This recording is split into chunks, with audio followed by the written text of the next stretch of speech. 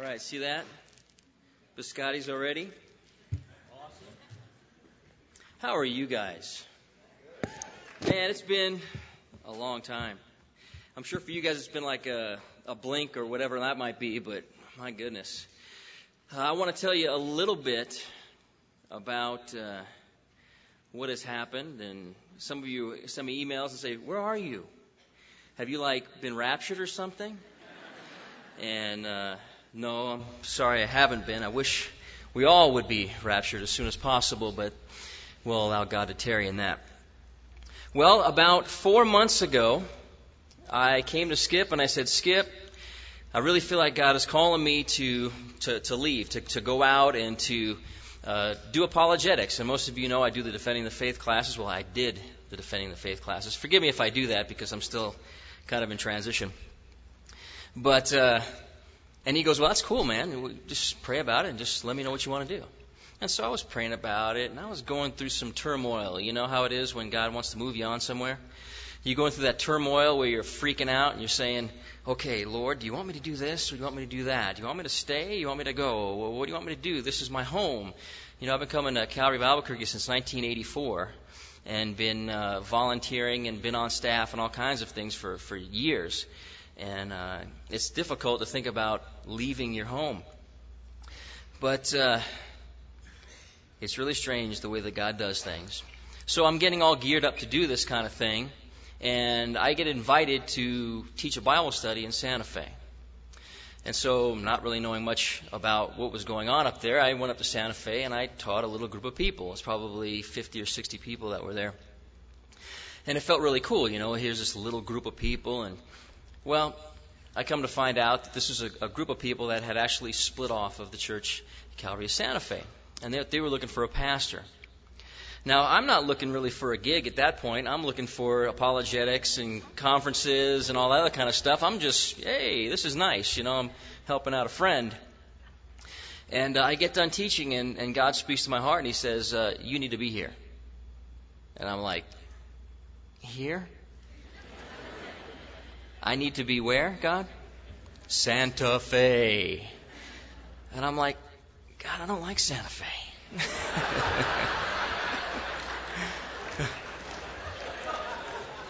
There's a lot of weird people in Santa Fe.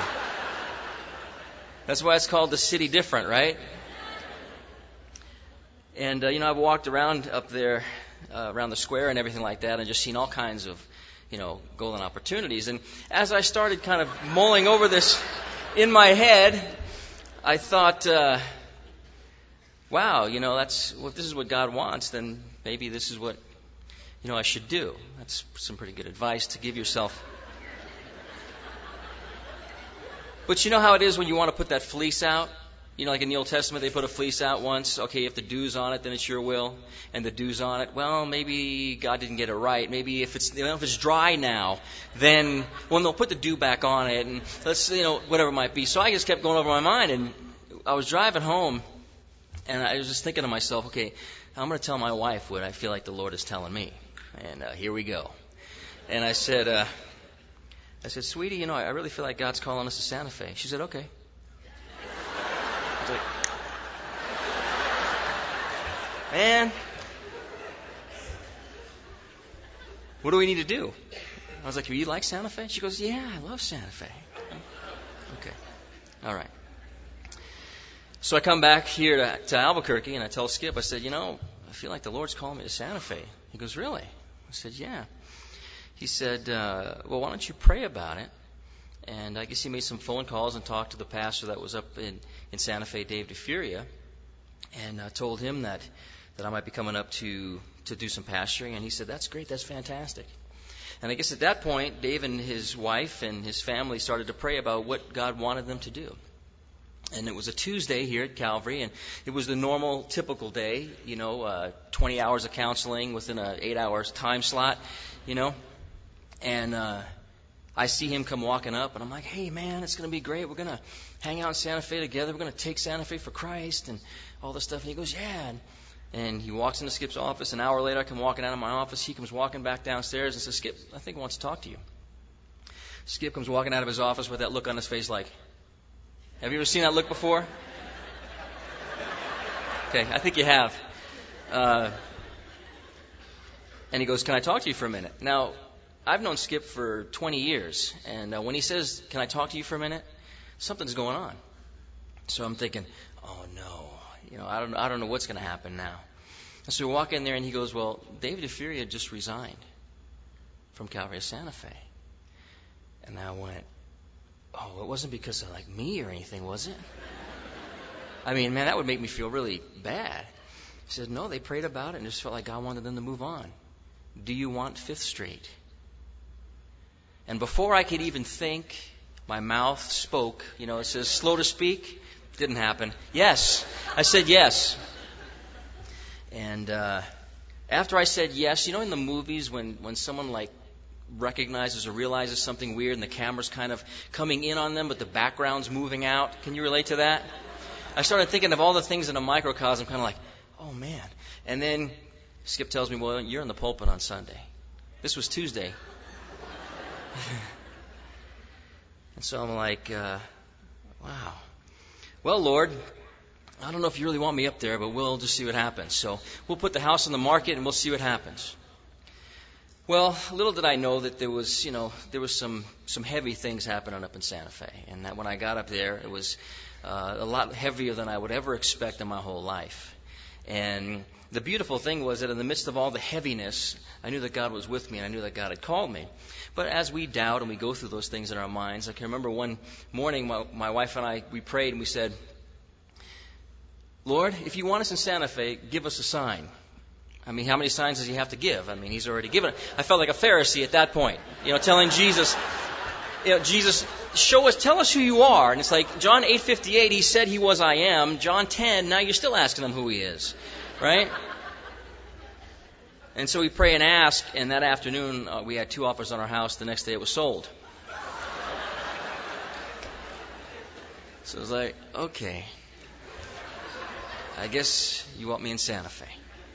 But what's really cool is that when God calls you, although in the beginning it seems to be something that's real freaky and kind of out of your element, when you get there, you realize the blessing that God had waiting for you, And that's where I'm at right now. With all the things that have gone on and there's some problems and all this stuff, I am so blessed to be called up to Santa Fe.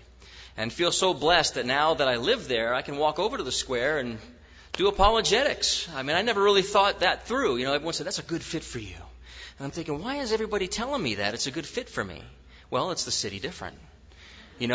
I mean, I start writing down theological things just by the bumper stickers that are on the cars in Santa Fe. You know what I'm saying? You're driving down the street and there's all these bumper stickers and you're going, oh, man, what are these people thinking? And so I've planned to kind of put a team together and we'll follow a card like into Smith's or something. I'm serious. And we'll, when they get out, we'll just try to do like a little interview with them. We'll get a clipboard so we don't look like a bunch of freaks. But there's a bunch of freaks there anyway, so I don't know why that would make any difference. And ask them, what does your bumper sticker mean? And just really start to minister. That's a dark city, man. It's a dark city. And I praise God that I'm there. Well, let's get into our text, Romans chapter 4. Now that I've given you a little bit of intro, that's where I am. I'm in Santa Fe. And I'm at the church up there, and please don't call me. No, I'm kidding. What a blessing it is to have been raised in your spiritual life at a place like this. And, man, I tell you, I took so much for granted at Calvary of Albuquerque.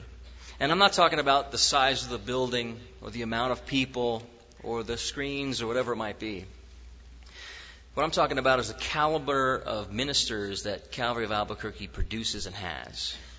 Guys like Sebastian and Dave Rao and Neil Ortiz and, Nelson. You guys are blessed. And I'm sure a lot of you know that. But you guys are blessed. And there's wow.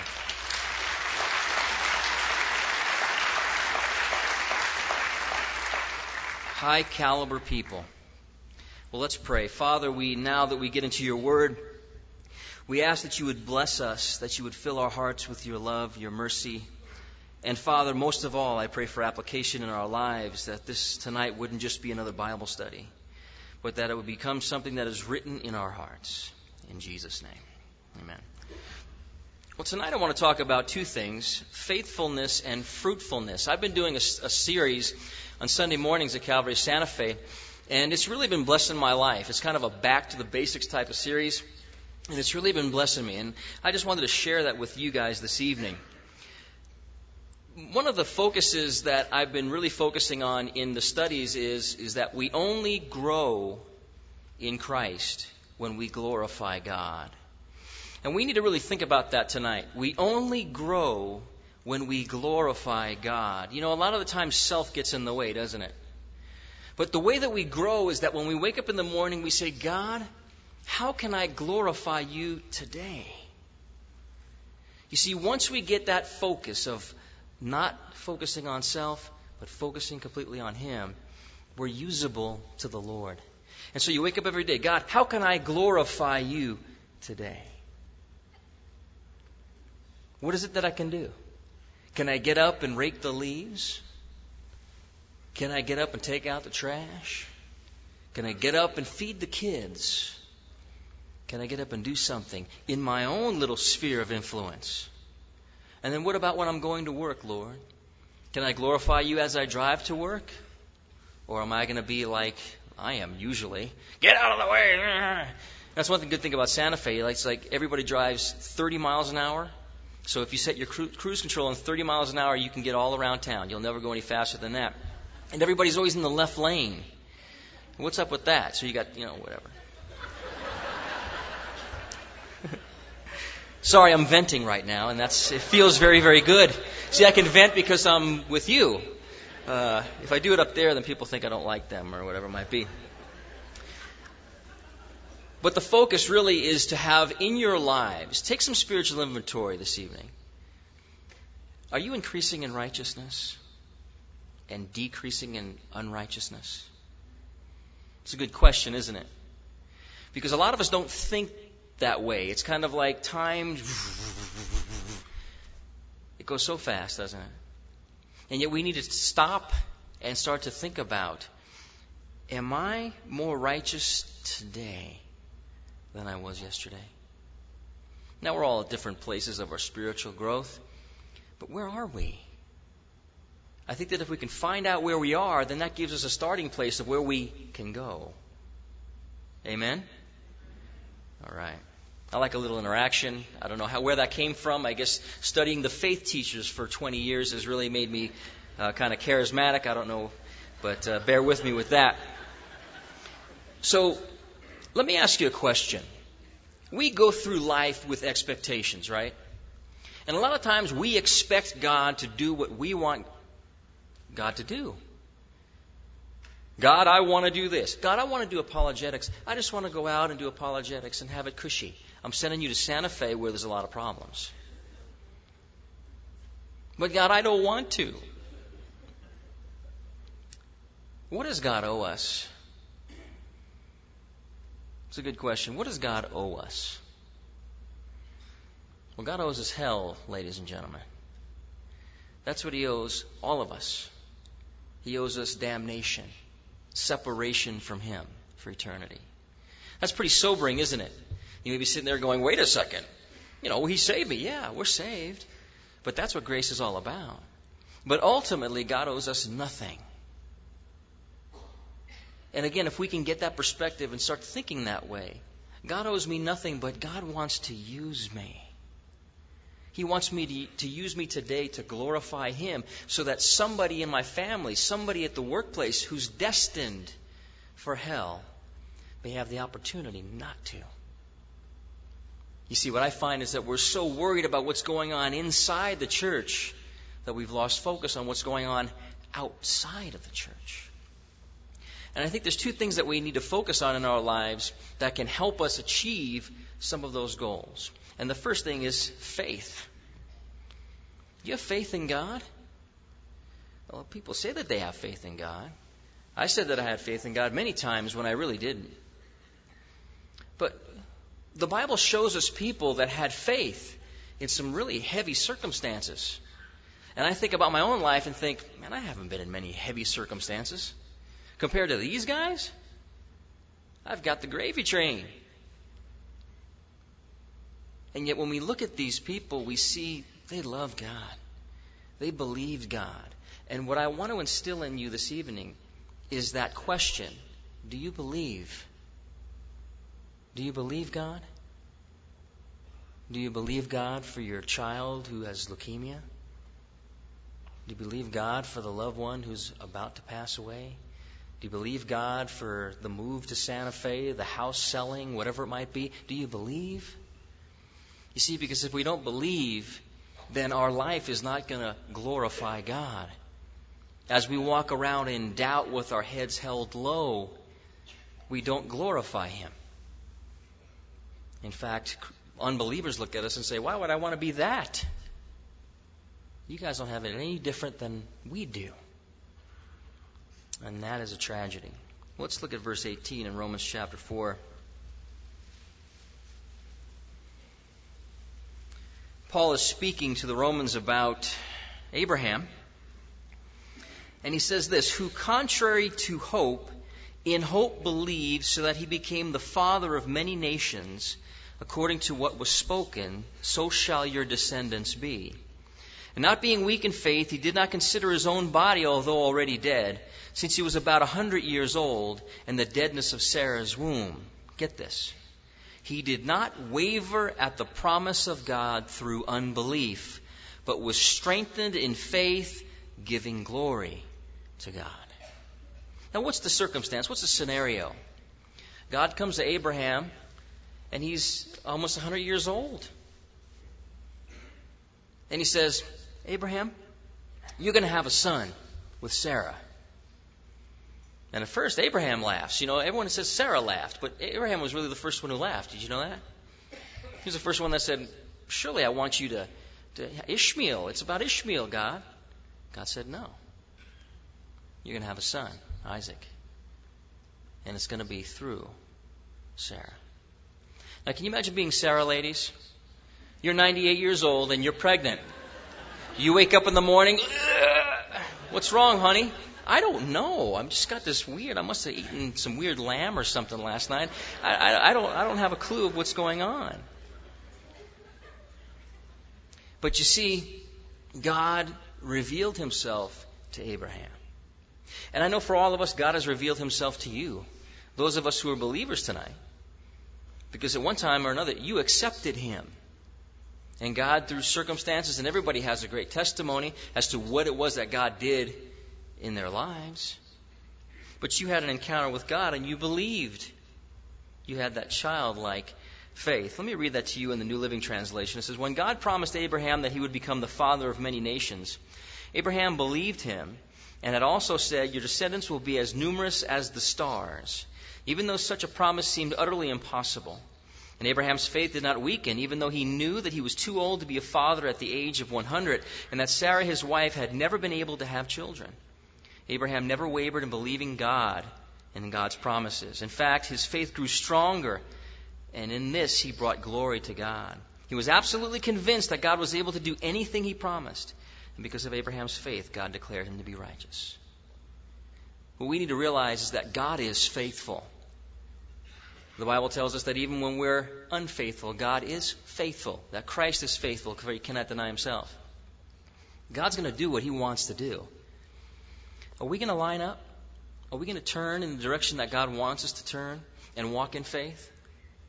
Because all of us are going through something, and it's heavy. But are we going to walk in faith and not by sight? It's very important because, you see, it takes faith in the first place to be saved. In Ephesians 2:8-9, it tells us what? You're saved by grace through faith. It's a gift of God. It's not anything that you can work for. It's not anything that you can do. And yet oftentimes we're doing, somehow to gain a favor with God. Even as a Christian, I found myself doing those very things. I'm doing this, I'm doing that, I'm doing this, I'm doing that, I'm doing this, I'm doing that. But it's not about doing. It's about soaking under the spout where the glory comes out, right? And that even means in the times of trial and tribulation. Turn with me to James chapter 2.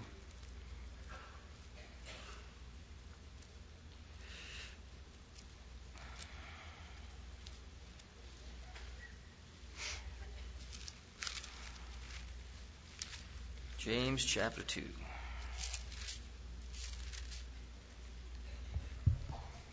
Look at verse 14 with me.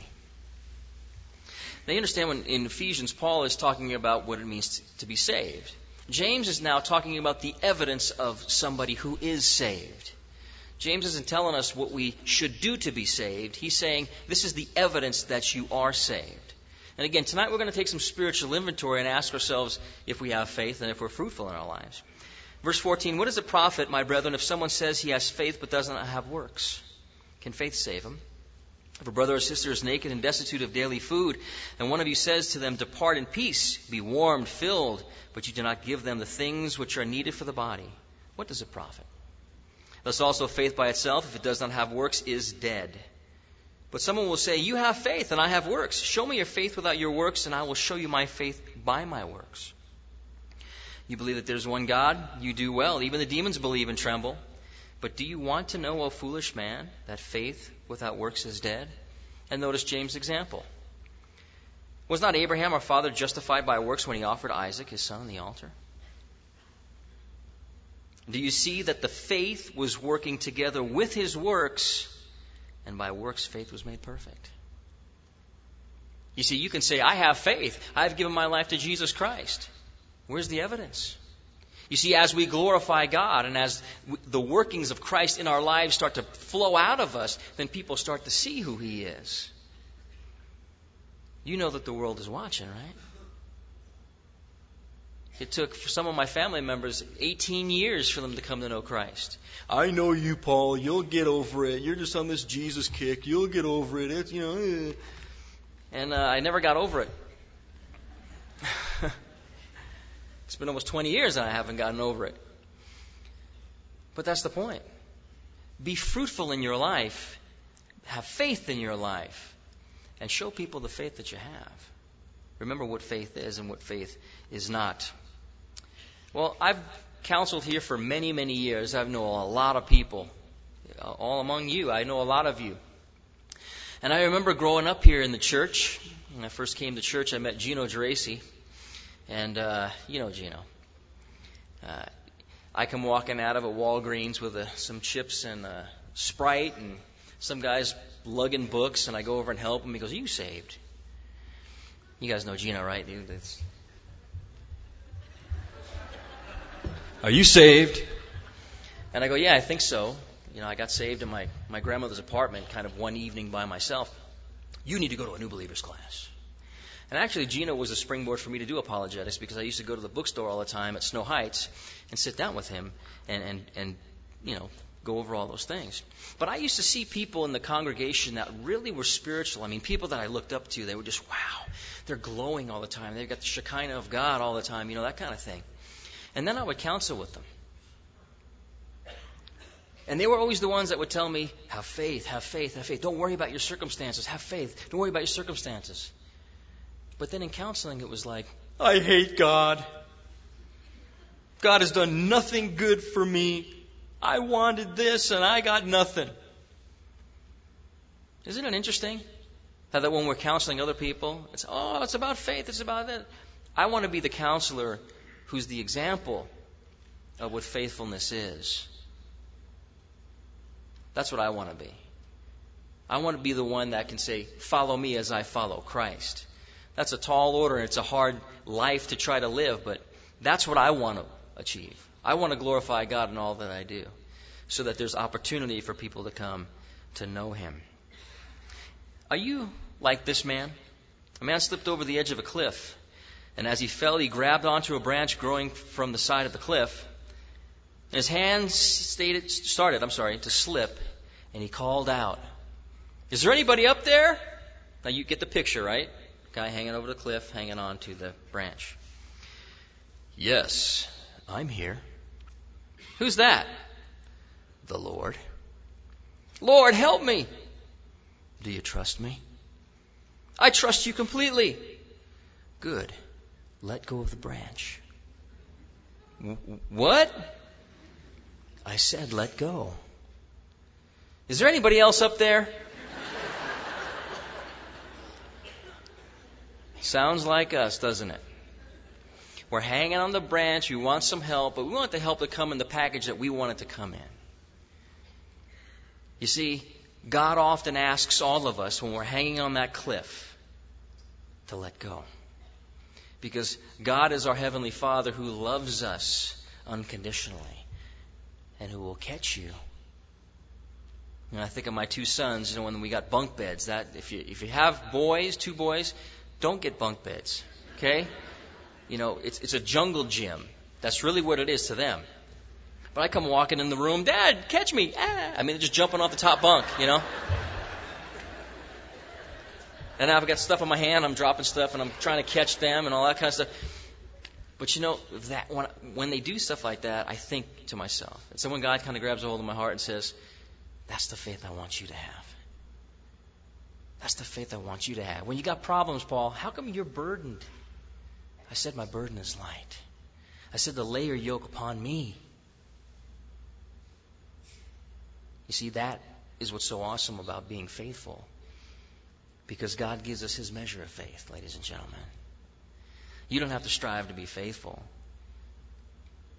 You just got to allow the Lord to emanate from you and through you. Let's turn to Hebrews chapter 11 and take a look at some faithful people. So turn left. Let's take a look. We're going to kind of bounce around here, so bear with me.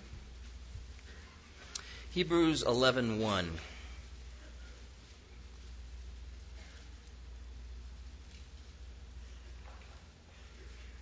Now faith is the substance of things not seen.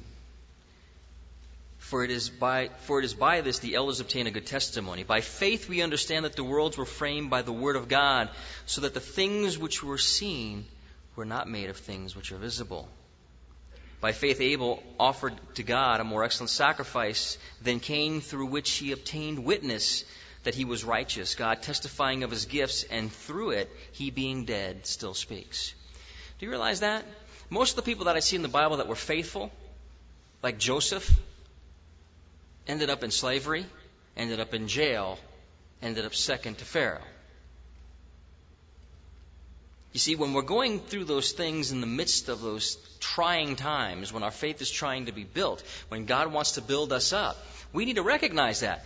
God is trying to build up my faith. God doesn't dangle a carrot in front of the horse's mouth and just walk around going, ha, ha, ha, ha, ha, try to get it, try to get it. That's not God, is it? God loves you.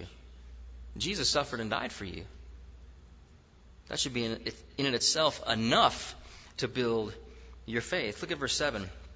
By faith, Noah, being divinely warned of things not yet seen. What things did he not yet see? Some scholars believe that they never even saw rain. This is before the flood. Noah, build a big boat. What's a boat? It's going to float on the water. What's water? Up until this time, the earth had the expanse. It was a fertile place. He prepared the ark for the saving of his household, by which he condemned the world and became heir of the righteousness which is according to faith. Now, can you imagine building a boat for 120 years? You're getting all the wood. You got to chop down all the trees. You got to hew them all out. And you got to build this big monstrosity. And you can imagine the jeers that Noah got every day. Hey, what you building over there, pal? Man, it's really taking you a long time. Of course. Hey, Noah, you got some room over there in that ark? Help. But you see, through all of that, what did Noah believe? Noah believed that whatever God's purpose was for that big monstrosity, that he was faithful to use it in the way that he wanted it to be used. 120 years. That's a long time to build something. Look at verse 13. This is the kicker. These all died in faith, listen to this, not having received the promises, but having seen them afar off, were assured of them, embraced them, and confessed that they were strangers and pilgrims on the earth. You see, they saw the future promises, and they were still faithful. They didn't receive the reward, and yet they were still faithful. And yet in our society, it's all about, hey, I've done this, God. I've gone to this study, I've gone to this study, I've done this, that, and the other thing, and now you're supposed to bless me. That's not the way that it works. God will bless you by bringing trial and tribulation into your life. Just what George Mueller said. He said, God delights to increase the faith of His children. We ought, instead of wanting no trials before victory, no exercise for patience, to be willing to take them from God's hand as a means. I say, and I say it deliberately, trials, obstacles, difficulties, and sometimes defeats are the very fruit of faith. And I would say a great big amen to that. Trials and tribulations are in your life because God loves you. He doesn't hate you. Don't hate Him for loving you. Don't be mad at God for loving you. Don't be angry at Him when you say, Lord, take my life. It's not mine. It was bought at a price. And then you say, well, I want this little section back. God says absolutely no. I won't give it back to you because I love you too much. The second portion of this teaching is fruitfulness. We talked about faithfulness, and we looked at the faith of Abraham. Turn to John chapter 15.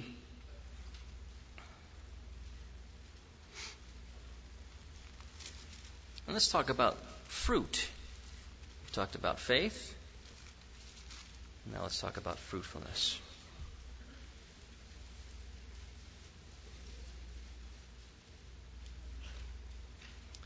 John 15:1.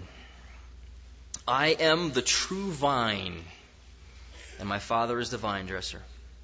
Every branch in me that does not bear fruit, He takes away, and every branch that bears fruit, He prunes that it may bear more fruit.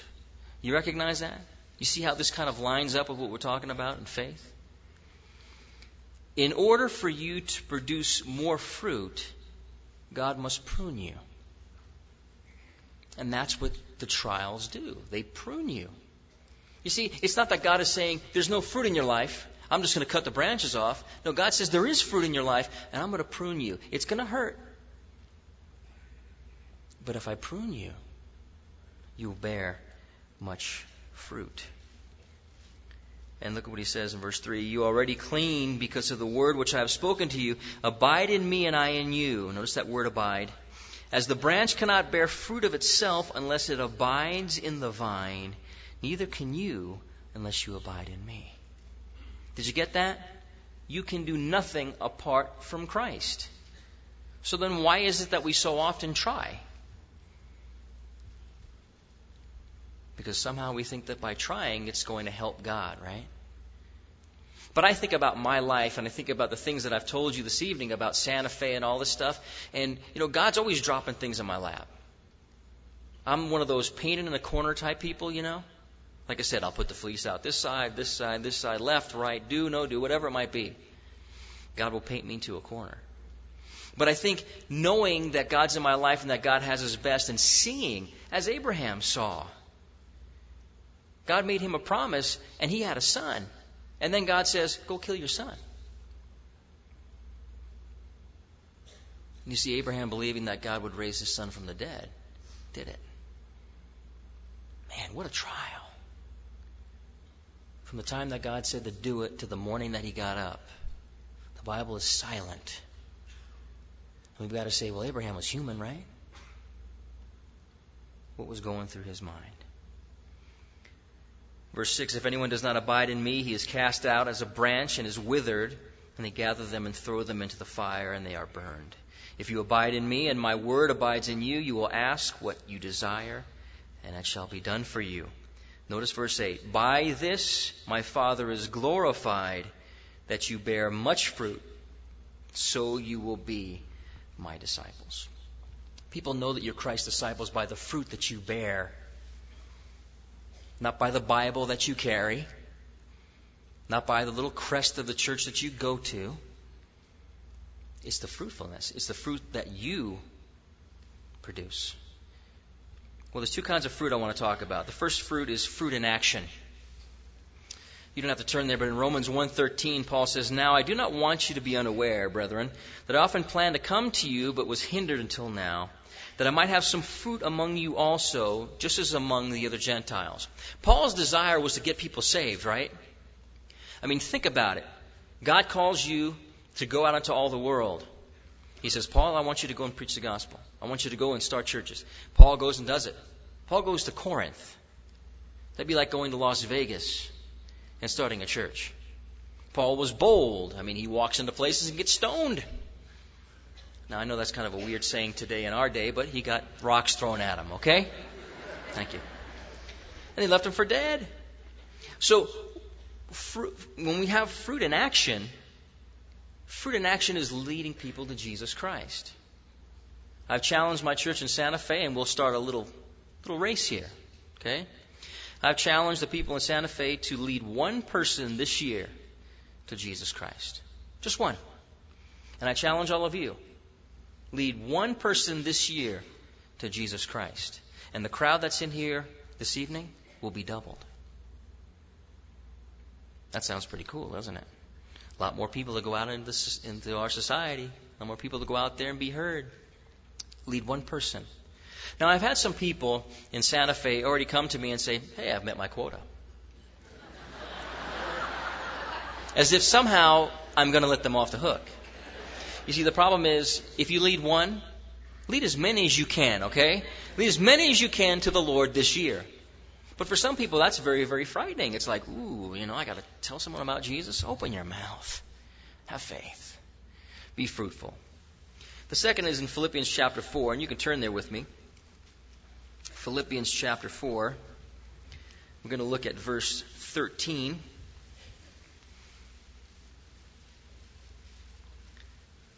Paul is writing to the Philippians and thanking them for the gifts that they've bestowed upon him. And in verse 13 he says, I can do all things through Christ who strengthens me. What a great passage. Nevertheless, you have done well that you shared in my distress. Now you Philippians know also that in the beginning of the gospel, when I departed from Macedonia, no church shared with me concerning giving and receiving, but you only. So the Philippians are the givers, right? They're the people who are giving. For even in Thessalonica, you sent aid once and again for my necessities. Now notice this. Verse 17, not that I seek the gift, but I seek the fruit that abounds to your account. Indeed, I have all and abound, and am full, having received from Epaphroditus the things sent from you, a sweet-smelling aroma and an acceptable sacrifice, well-pleasing to God. And my God shall supply all your needs according to his riches in glory by Christ Jesus. So the second thing that we can do, the second fruit in action that we can see is giving. Now, you know what we usually do? We usually wait until we find out that someone has this heavy need, and then we run to their aid, right? I mean, at church, a lot of people, when they come here, by the time they come here, they're already wiped out. What I pray is that you have fruit in action, that you look around you at everybody who's here tonight. Someone's hurting. Financially, spiritually, emotionally. So the second challenge is to get involved in what's going on here. Don't become a spectator here at Calvary of Albuquerque. Become involved. When you stand up and greet somebody, greet them again after the service. You got a coffee shop. Take them to the coffee shop. Buy them a cup of coffee. Ask the questions of how you're doing. How is your marriage? How is your life? How is your walk? That's fruit in action. If a millionaire gave a dime to a child, he would be giving out of his riches. But if he gave $100,000 to some worthy cause, he would be giving according to his riches. You see, God gives us according to his riches, not out of his riches. And so action fruit produces that. David Livingstone said this: "People talk of the sacrifice I have made in spending so much of my life in Africa. Can that be called a sacrifice which simply pays back a small part of the great debt we owe to God?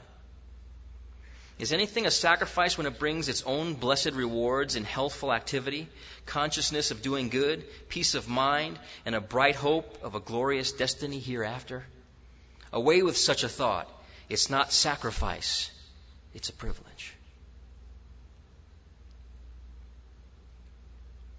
He's got it right.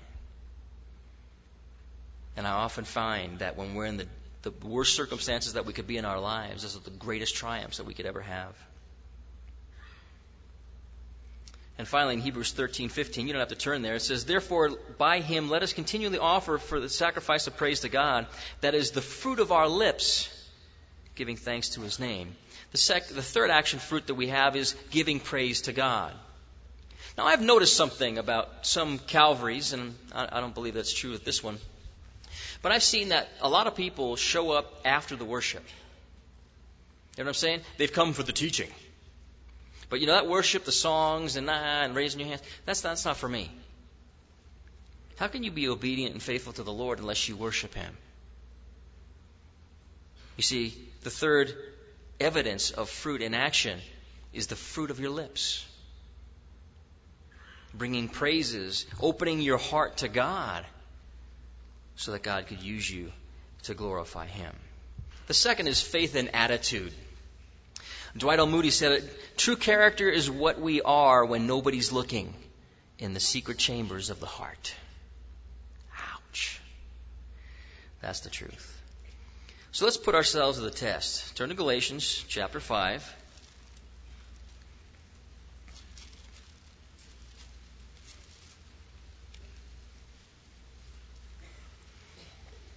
Let's look at verse 19. It's important that we have the attitude fruit, because if we don't have the attitude fruit, just the action, it's really worthless. "Now the works of the flesh are evident, which are adultery, fornication, uncleanliness, lewdness, idolatry, sorcery, hatreds, contentions, jealousies, outbursts of wrath, selfish ambitions, dissensions, heresies, envy, murders, drunkenness, rivalries, and the like, which I tell you beforehand, just as I also told you in time past, that those who practice," underline that, "such things will not inherit the kingdom of God." So we're having a fruit inspection test right now. You're inspecting your own fruit. Right? We're called to be fruit inspectors. Skip says that very often. Look at verse 22. I love the "but" because it means we have a choice. "But the fruit of the Spirit is love, joy, peace, long-suffering, kindness, goodness, faithfulness, gentleness, self-control. Against such there is no law, and those who are Christ have crucified the flesh with its passions and desires. And if we live in the Spirit, let us also walk in the Spirit. Let us not become conceited, provoking one another, or envying one another." You see, action fruit without attitude fruit is legalism. Do you remember Jesus said, "Some will come to me on that day and say, 'Lord, Lord, have we not prophesied in your name?'" That's a work, right? Done miracles in your name. Many wonders in your name. And what does Jesus say to them? "Be gone from me, you workers of iniquity. I've never known you." "But Lord, I went to Calvary. I put money in the box, that agape box thing. I volunteered on Sunday. I shook Skip's hand." I mean, you figure something's going to rub off, right? But God is concerned about your attitude and your heart. You see, when we look around and get our eyes off of ourselves and get our eyes focused on Jesus, then God uses us and we glorify him. Billy Sunday said, "One reason sin flourishes is that it is treated as a cream puff instead of a rattlesnake." "Oh, I'll get over it. I'll get over it." Deal with your sin. Confess your sin to God. Keep short accounts with God. In John 13:35, Jesus said, "By this all will know that you are my disciples, if you have love for one another." So it's not how good you are in evangelism. It's how you love, right? It's not that you use the gifts that you have. Because if you use the gifts and you have not love, what are you? Let's look at what Paul says. 1 Corinthians chapter 13. Turn left. That's what I love about Calvary churches. You know, you can turn anywhere and people are just, you can hear those pages. Shh. Sounds really cool. Look at 1 Corinthians 13 with me.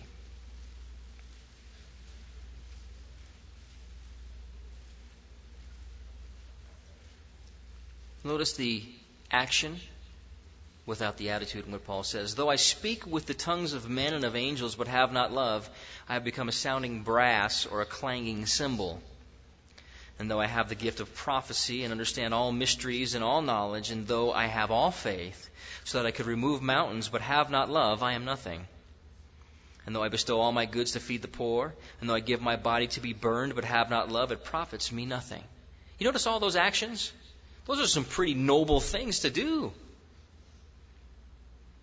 If I've got all these gifts, if I counsel you, if I do this, if I do that, if I do this, if I do that, if I don't have the attitude of love, what am I? Nothing. Because it's love that's going to keep somebody, and it's the love that's going to win them over. Look at verse 8. Look at verse 4. Love suffers long and is kind. Love does not envy. Love does not parade itself. It is not puffed up. Does not behave rudely. Does not seek its own. It is not provoked. Thinks no evil. Does not rejoice in iniquity, but rejoices in the truth. Bears all things. Believes all things. Hopes all things. Endures all things. Love never fails. You see, if you love God, you'll have faith in God. And if you have faith in God, then you'll love your neighbor as yourself.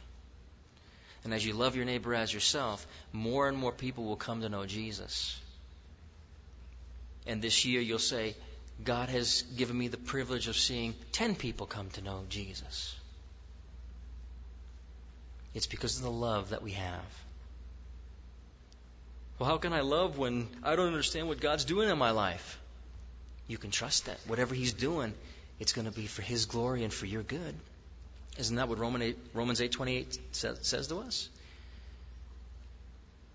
But you see, that's become the cliche that everybody memorizes, right? God works all things together for the good to those who are called, love God and are called according to His purpose. That's a nice saying, but I need reality. Well, that is reality. Whatever He's doing in your life tonight, get out of His way.